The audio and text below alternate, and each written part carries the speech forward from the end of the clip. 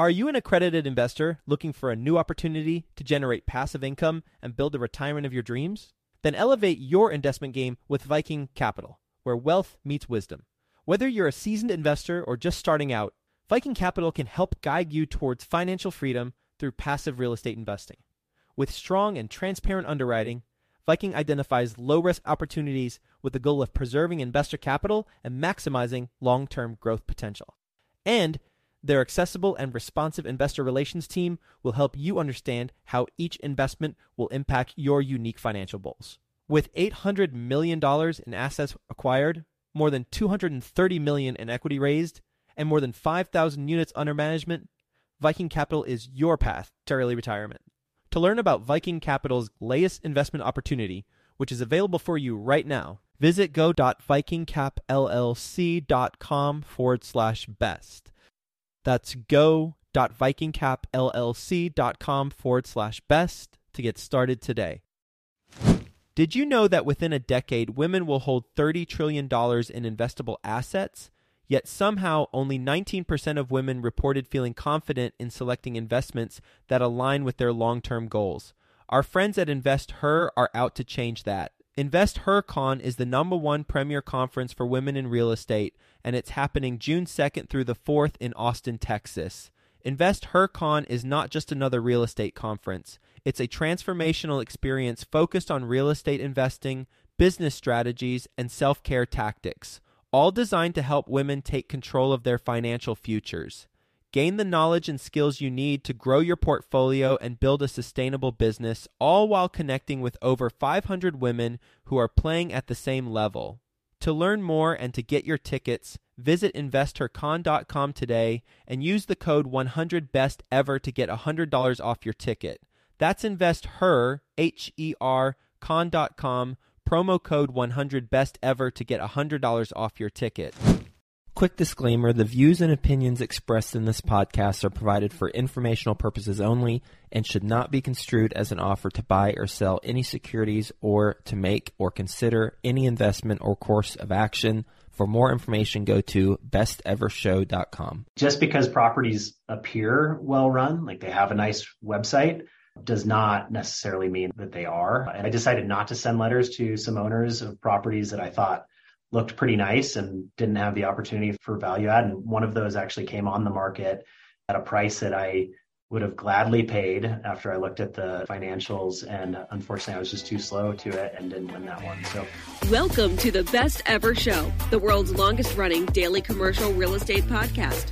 Our hosts interview commercial real estate experts every day to get you the best advice ever with none of the fluffy stuff. Hello, Best Ever listeners. Welcome to the Best Real Estate Investing Advice Ever show. I'm Ash Patel, and I'm with today's guest, Baird Kleinsmith. Baird is joining us from Durango, Colorado. He is the self-proclaimed Sultan of Storage. Baird's portfolio consists of 8 self-storage properties. Baird, thank you for joining us, and how are you today? Great, Ash. Happy to be here. Baird, before we get started, I need the self-proclaimed Sultan of Storage explanation. What is that? It actually came from a conversation with a friend. Before I ever owned a storage property, I was explaining my ambitions to build a portfolio of storage properties to a friend. And I think he originally came up with the idea of the name, the Storage King of the Southwest. And I thought Sultan of Storage had a better ring to it. So it's an ambitious title considering I'm pretty small today, but maybe someday I'll live up to it. It's funny how nicknames can stick though, huh? Yeah, Sultan of Storage is way better than my real name. Awesome. Baird, can you give the Best Ever listeners a little bit more about your background and what you're focused on now? Yeah, so I spent 16 years in financial technology, led business development for a couple of fintech firms. That journey took me to London. I live in Southwest Colorado now, but I lived in London from 2017 through most of 2020. Came back home and knew that I didn't want to continue on the path that I was on. I was tired of the corporate slog and desperately searching for something new that allowed me to take control of my time, but also generate a great income. Listened to a podcast, My First Million, with Sam and Sean, and they had Nick Huber on. And Nick explained his strategy of buying mismanaged mom and pop storage facilities, primarily in the Southeast and Northeast. And I thought, man, that's something I can do. and I was off to the races and immediately built a list of the 50 crappiest storage facilities within about an hour of where I live. And I typed up a letter, hit send, and here I am today. I own 8 facilities in Colorado and New Mexico. Baird, what qualifies as a crappy storage facility? I use that term, I guess, humorously on Twitter as I write about my acquisition strategy. But I'm looking for properties that are undermanaged, typically are not investing much in marketing, don't have much of a presence. I've bought properties that didn't have a Google profile, or the Google profile was listed with an incorrect address. Typically, the properties that I'm buying don't have websites. They're typically cash and check businesses only. And in most cases, I'm buying properties that are very far under market prices. I look for properties that are well below market and what they're charging for units that are very similar to neighbors just down the road. Can we dive into your first deal? Yeah, let's do it. How long ago was that? So I closed on that property in February of 21. Actually, the 22nd, it's exactly, I just realized that. A year ago. I didn't know it until now. The 22nd of February, 2021. So it was exactly 2 years ago that I bought that first property. What was the purchase price? Bought it for $1.1 million. And how many storage units? It's got exactly 200 units. So price per unit is roughly $5,000 per door? Yeah, I guess that's right. I've never run those numbers. Price per square foot, I think it was about, what is that? Not good at public math, but... Well, that's okay. So hold on. This is a good exercise. What is the metric that you use? I don't know, right? I'm asking. Yeah. So typically storage properties are valued based on a cap rate, but I've often said on Twitter, I don't care about my going in cap rate.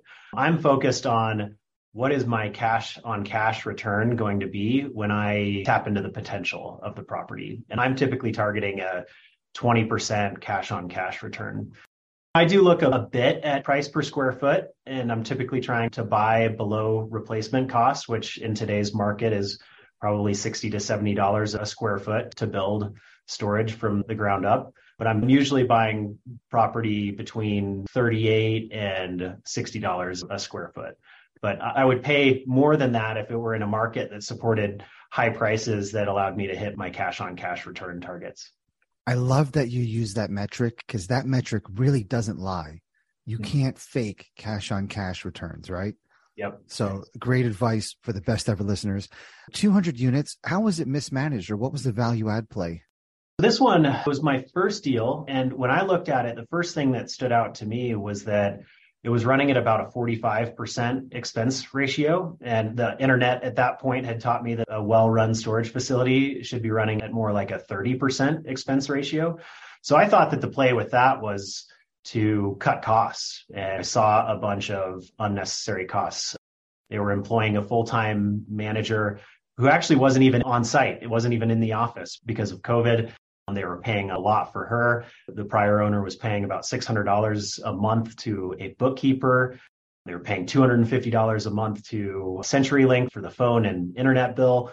So I saw all of these opportunities to cut costs, but I paid Nick Huber for some consulting time and looked at the deal with him. And he said, yeah, it's great that you're going to cut costs, but the real opportunity with this and any storage property is driving revenue. And I looked at the prices that the previous owner was charging, and they weren't terribly below market, but they were definitely somewhat below market. And I've found now that I'm the highest priced in the market by far, yet I'm still at 97% occupancy. And just before I got on this call, I'm planning another rate increase for that property that'll increase revenue by about 15%. So yeah, initially I thought it was a play of cutting costs. Now I know that it's the combination of cutting costs and increasing revenue is really powerful. You've got the highest rates. Are you the nicest facility? No, I'm not. There are a couple of facilities just down the road that are physically a little bit nicer, a little bit newer. My property's solid. It's got asphalt driveways, security gates, cameras. It's got everything that customers care about. It's maybe a little bit older than the other properties in the area, but I do far better at marketing. So while I may not be the nicest looking facility, I am number one in Google results, where we aggressively collect reviews and have like a 4.8 star rating at that property, and we show up at the top. And that's the magic, right? You're being humble, but you're putting effort into marketing your space. And that's what's driving results. Absolutely. That's one of the things that I really like about storage is that the competition is generally pretty weak. You have a lot of older owners that probably don't have debt on their properties. They're happy to make the cash flow that they're making today, and they don't have to invest much in marketing and operations. And there's a real opportunity to add value to the property, increase cash flow, and really gain a lot of value just by running these properties really well. And marketing is one part of that. Baird, how far is this from where you live? It's about an hour away. Initially, when you bought it, did you keep that full-time person or no? I kept her on for a couple of months. At that point, I knew that others were successfully managing storage properties remotely, but I didn't have in my head exactly how that would work. I had a lot of fear about, I think customers really expect to have somebody in the office. So I kept her on for a couple of months and then finally just decided to pull the trigger on replacing her with myself. At that time, I decided to answer the phones. I hired a local site manager. It's a contract position focused on maintenance, not a customer-facing role. And I had a few stumbling blocks early on as I learned how to manage a storage facility, but I think that experience was really helpful in that now I have a team that manages everything for me from South America, and I'm able to teach them exactly how to manage the property with that direct experience under my belt. What were those stumbling blocks and what were the solutions for those? Figuring out the software and how to use it. The gate systems are always finicky and have some issues. And the solution was really just learning on the job, taking phone calls from customers, understanding what do they call about, and devising solutions to reduce those calls by getting folks on automatic payments rather than having them call in and make their payments every month. I implemented some new software that's much easier to use. That helped a lot as well. What is the software that you use? I use Easy Storage Solutions. And how many emergency 1-hour drives did you end up making in that first year? At least a dozen, primarily because of the gate. I didn't have somebody local at that point that could troubleshoot the gate issues that we were having. But luckily, knock on wood, we haven't had any of those issues recently. And now I've got somebody really good that's local that if there is any issue like that, he's just around the corner, can drop by and help troubleshoot it. What is the solution for a finicky gate? Is it just better control units? Ultimately, the real solution is that there's a product that's offered by Easy Storage Solutions that seamlessly integrates with their software. I have a different software package that controls the gate at that property. Really, it was just understanding that software, getting it running properly. But the ultimate solution is to implement the integrated product that ESS has. Baird, you have 8 properties today. What was your secret to being able to scale? First is I hustled in direct owner outreach. I sent that initial group of letters, started making phone calls, just really aggressively worked to get in touch with owners of properties and was lucky enough to find 8 of them over the last couple of years that were ready to sell. But the real scale comes with operations. I realized early on that I did not want to be the guy that was taking phone calls from customers when they were ready to make a payment or they forgot their gate code. So I decided to hire a team. I now have 2 full-time, 1 part-time employees. I call them employees, even though they're remote contractors, and they're in Venezuela and Peru today. And now I'm completely out of the day-to-day operations, or almost completely out of the day-to-day operations. I make decisions on revenue, price increases. I do a bit with marketing. But at this point, I'm almost completely out of the day-to-day operations. And we're at a point now where just with a team of 2.5 folks, we could add another couple of properties. And then from there, easily plug in more folks into the management model as we scale further. Damn, man, life is good, huh? It is. I'm watching it snow outside, thinking about all the skiing I'm going to do tomorrow. Awesome. Why Venezuela and Peru? I thought that hotspots for VAs were Philippines. I tried a couple of Filipino VAs and I struggled with the time difference. Asking those folks to work during our hours is asking them to stay up overnight. I know others have had success with that, but I failed twice. I went through 2 folks over there that were sleeping on the job, and it was primarily a time zone decision. And initially, I just hired a customer service agent. I had a manager that was stateside in the US. Hired a customer service agent in Venezuela, and she was amazing at a fraction of the cost of a U.S. worker. much more motivated and driven and happy in the role. And she's paid very well for her local average wages locally. And honestly, much cheaper for me than if I were to hire somebody stateside. So I decided from there to extend that and hire an operations manager to manage the customer service team. Rather than having that in the US, I moved that to Venezuela as well. And now I've got an amazing woman in Venezuela who acts as operations manager and has taken almost everything off of my plate. That's fantastic. Thank you for sharing that. In terms of raising rents here, what were they when you first went in and what are they now on average? Oh gosh, at that first one, it's hard for me to remember exactly where they are, but today I'm probably 50% higher than where they were when I bought that property. I've had some properties where they were drastically under market and I increased rent by 100%, doubled it. But more likely, I'm typically increasing rent by 30 to 40% in the third month that I own the property. And then I try to increase by anywhere from 5 to 10% a year ongoing. Do you do that on existing members or existing customers or only on newer people that are renting?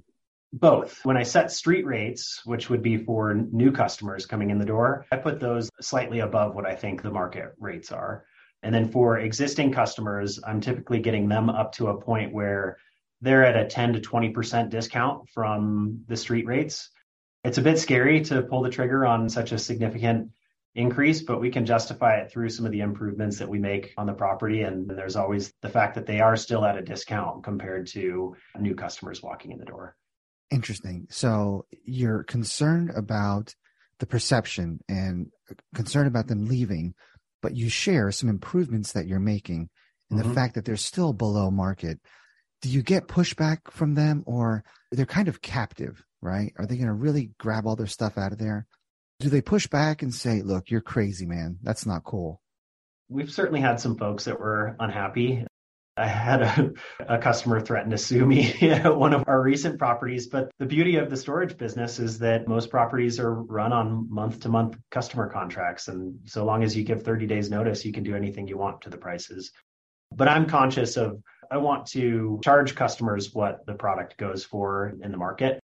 I'm not focused on price gouging, but there's certainly some customers that are unhappy, some unhappy enough to collect their things and move out. But the most that I've ever seen with even the most aggressive price increase was a 10% vacancy post increase.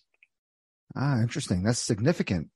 Yeah. So if you increase prices by 100%, you only lose 10% of your customers. You don't have to be very good at math to realize that those numbers work very well. We'll get back to the show, but first, some sponsors I'm confident you'll find value in learning more about. Are you a real estate investor looking to break into the multifamily investing space? Have you heard of MFIN Con happening in Charlotte, North Carolina, June 12th through the 14th? The Multifamily Investor Nation Convention is a place to learn from over 60 high-level apartment investors while networking with more than 700 additional investors. If that's not enough for you, A-Rod, Alex Rodriguez, 12-time Major League Baseball All-Star with over $700 million of commercial real estate assets, will be live and in person speaking at the event. Also speaking is the one and only Dr. Robert Cialdini, the godfather of influence and the award-winning author. I personally love his books. So be sure to secure your tickets to this live in-person event before they're gone. Go to mfincon.com for more details. Sponsorship opportunities are also available. Visit mfincon.com today. Use the promo code BESTEVER to get $200 off your tickets. That's mfincon.com. In terms of Google reviews, have you had people leave bad reviews because you raised rents?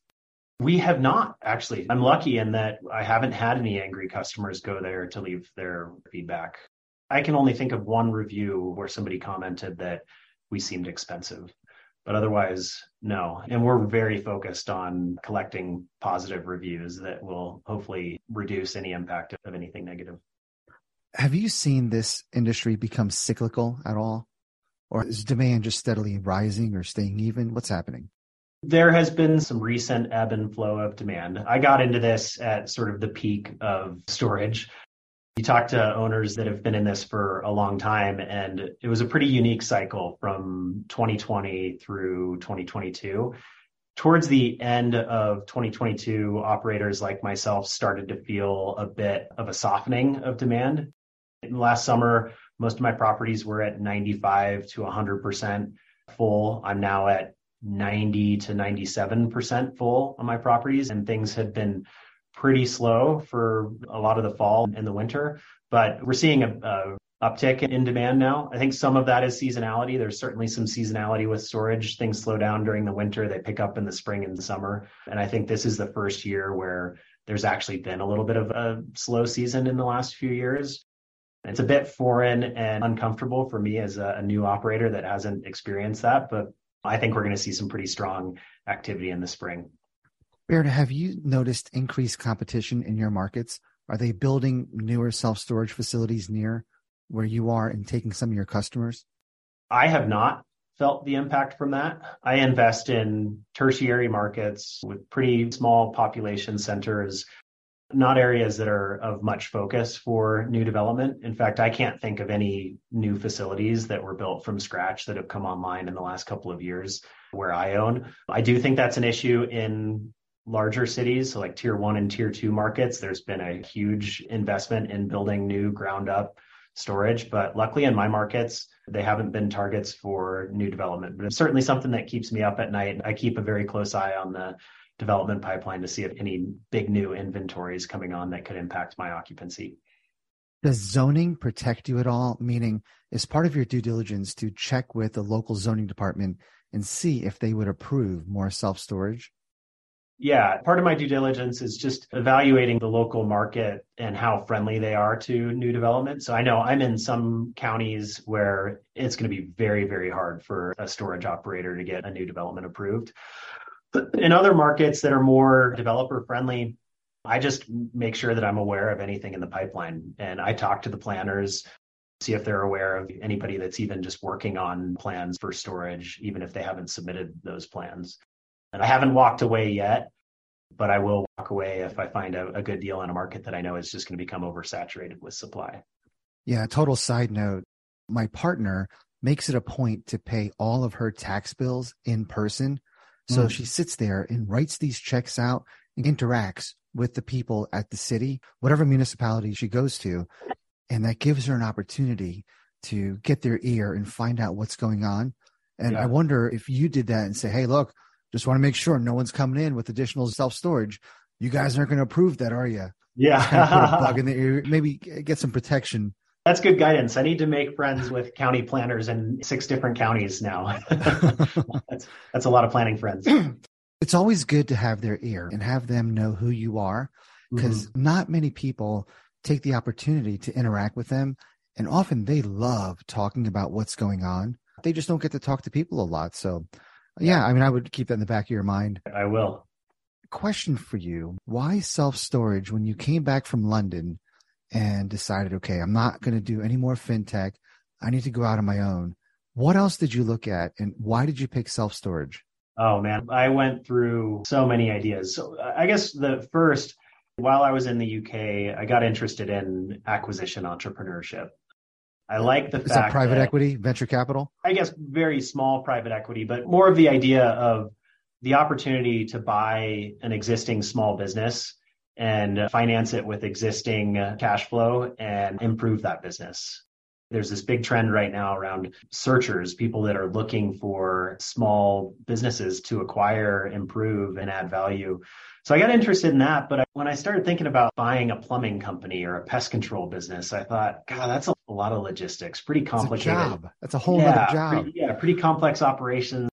It'd be great if I could find somebody to run that, but I think I'd have to run it for a while, and I'm just not that interested in such a complicated business. So when I heard Nick describe self-storage, I thought, well, that sounds like the best combination of a small business that you can acquire and add value, but without a lot of operational complexity. Now, I had this misperception at the time that storage is passive real estate income, which I now know is definitely not passive. It is a very active business. It's a small business that requires a lot of management, but I think it has less moving parts than, say, a field service business or a manufacturing business.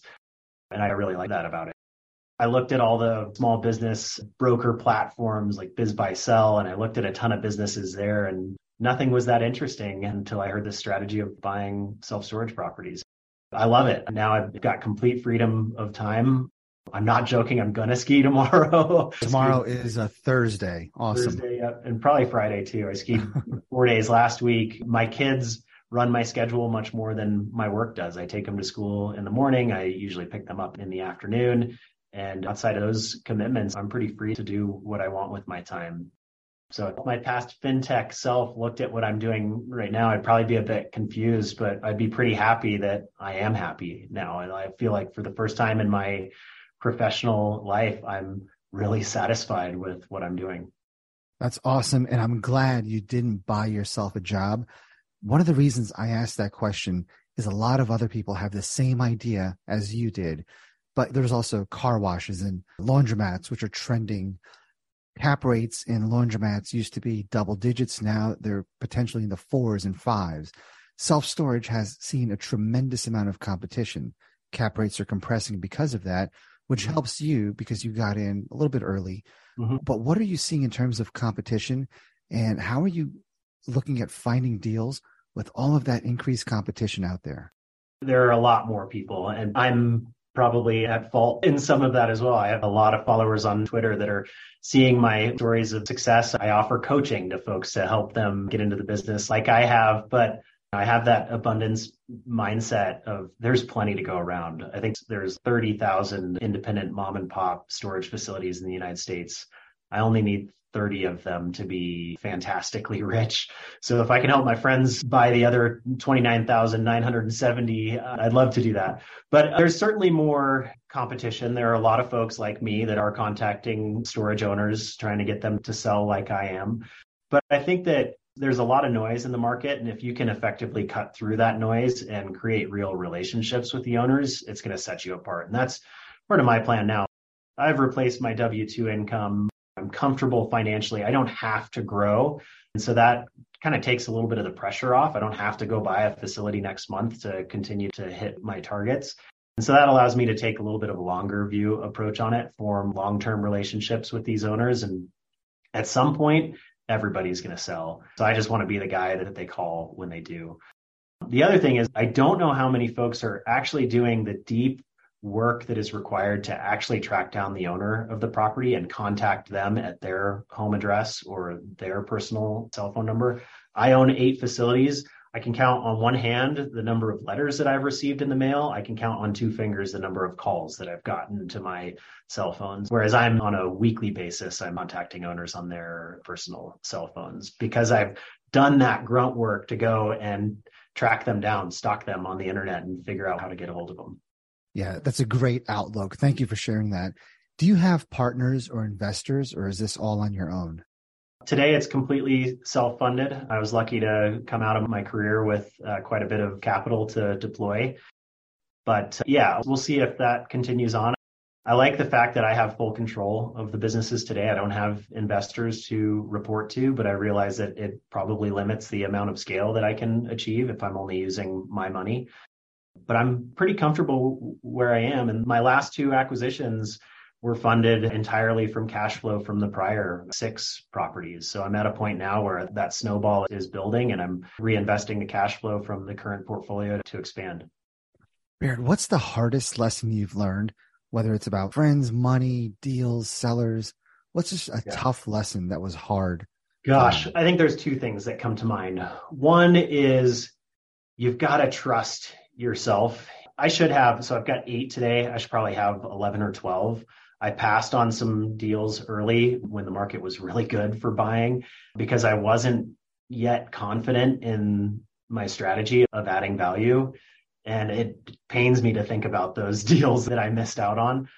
The second piece is don't make assumptions. My first deal that I bought, I looked at who owned the property, and it was a gentleman in his 40s, so relatively young. And he had only purchased the property in 2018. I almost did not send him a letter because I thought, he's only owned this thing for less than 3 years. He's not going to be ready to sell. He doesn't fit that profile of an ideal 80-year-old seller. I almost did not send him a letter. Thank goodness I did, because he called me right away and he wanted the capital out of it to go buy one closer to where he lived. And then the other example with that is just because properties appear well run, like they have a nice website, does not necessarily mean that they are. And I decided not to send letters to some owners of properties that I thought looked pretty nice and didn't have the opportunity for value add. And one of those actually came on the market at a price that I would have gladly paid after I looked at the financials. And unfortunately, I was just too slow to it and didn't win that one. So don't make assumptions. Cast the net wide, and then from there, you can filter out what's a good deal versus a bad deal. That is great advice. Thank you for sharing that. And I'm glad you made that call. Otherwise, you might have been running a plumbing company right now. Yeah, that's right. Good for you, man. Baird, are you ready for the best ever lightning round? Yeah, let's go. All right. What's the best ever book you recently read? I haven't read many books recently, but the book that I always come back to is The Obstacle is the Way by Ryan Holiday. I try as much as I can to sort of maintain that Stoic philosophy of focusing on what I can control and responding to those things that I can't versus reacting. So that's one that I've read many times. Need to pick it up again. Baird, what's the best ever way you like to give back? Right now, it's telling my story publicly to inspire others to make change. That may mean buying storage facilities.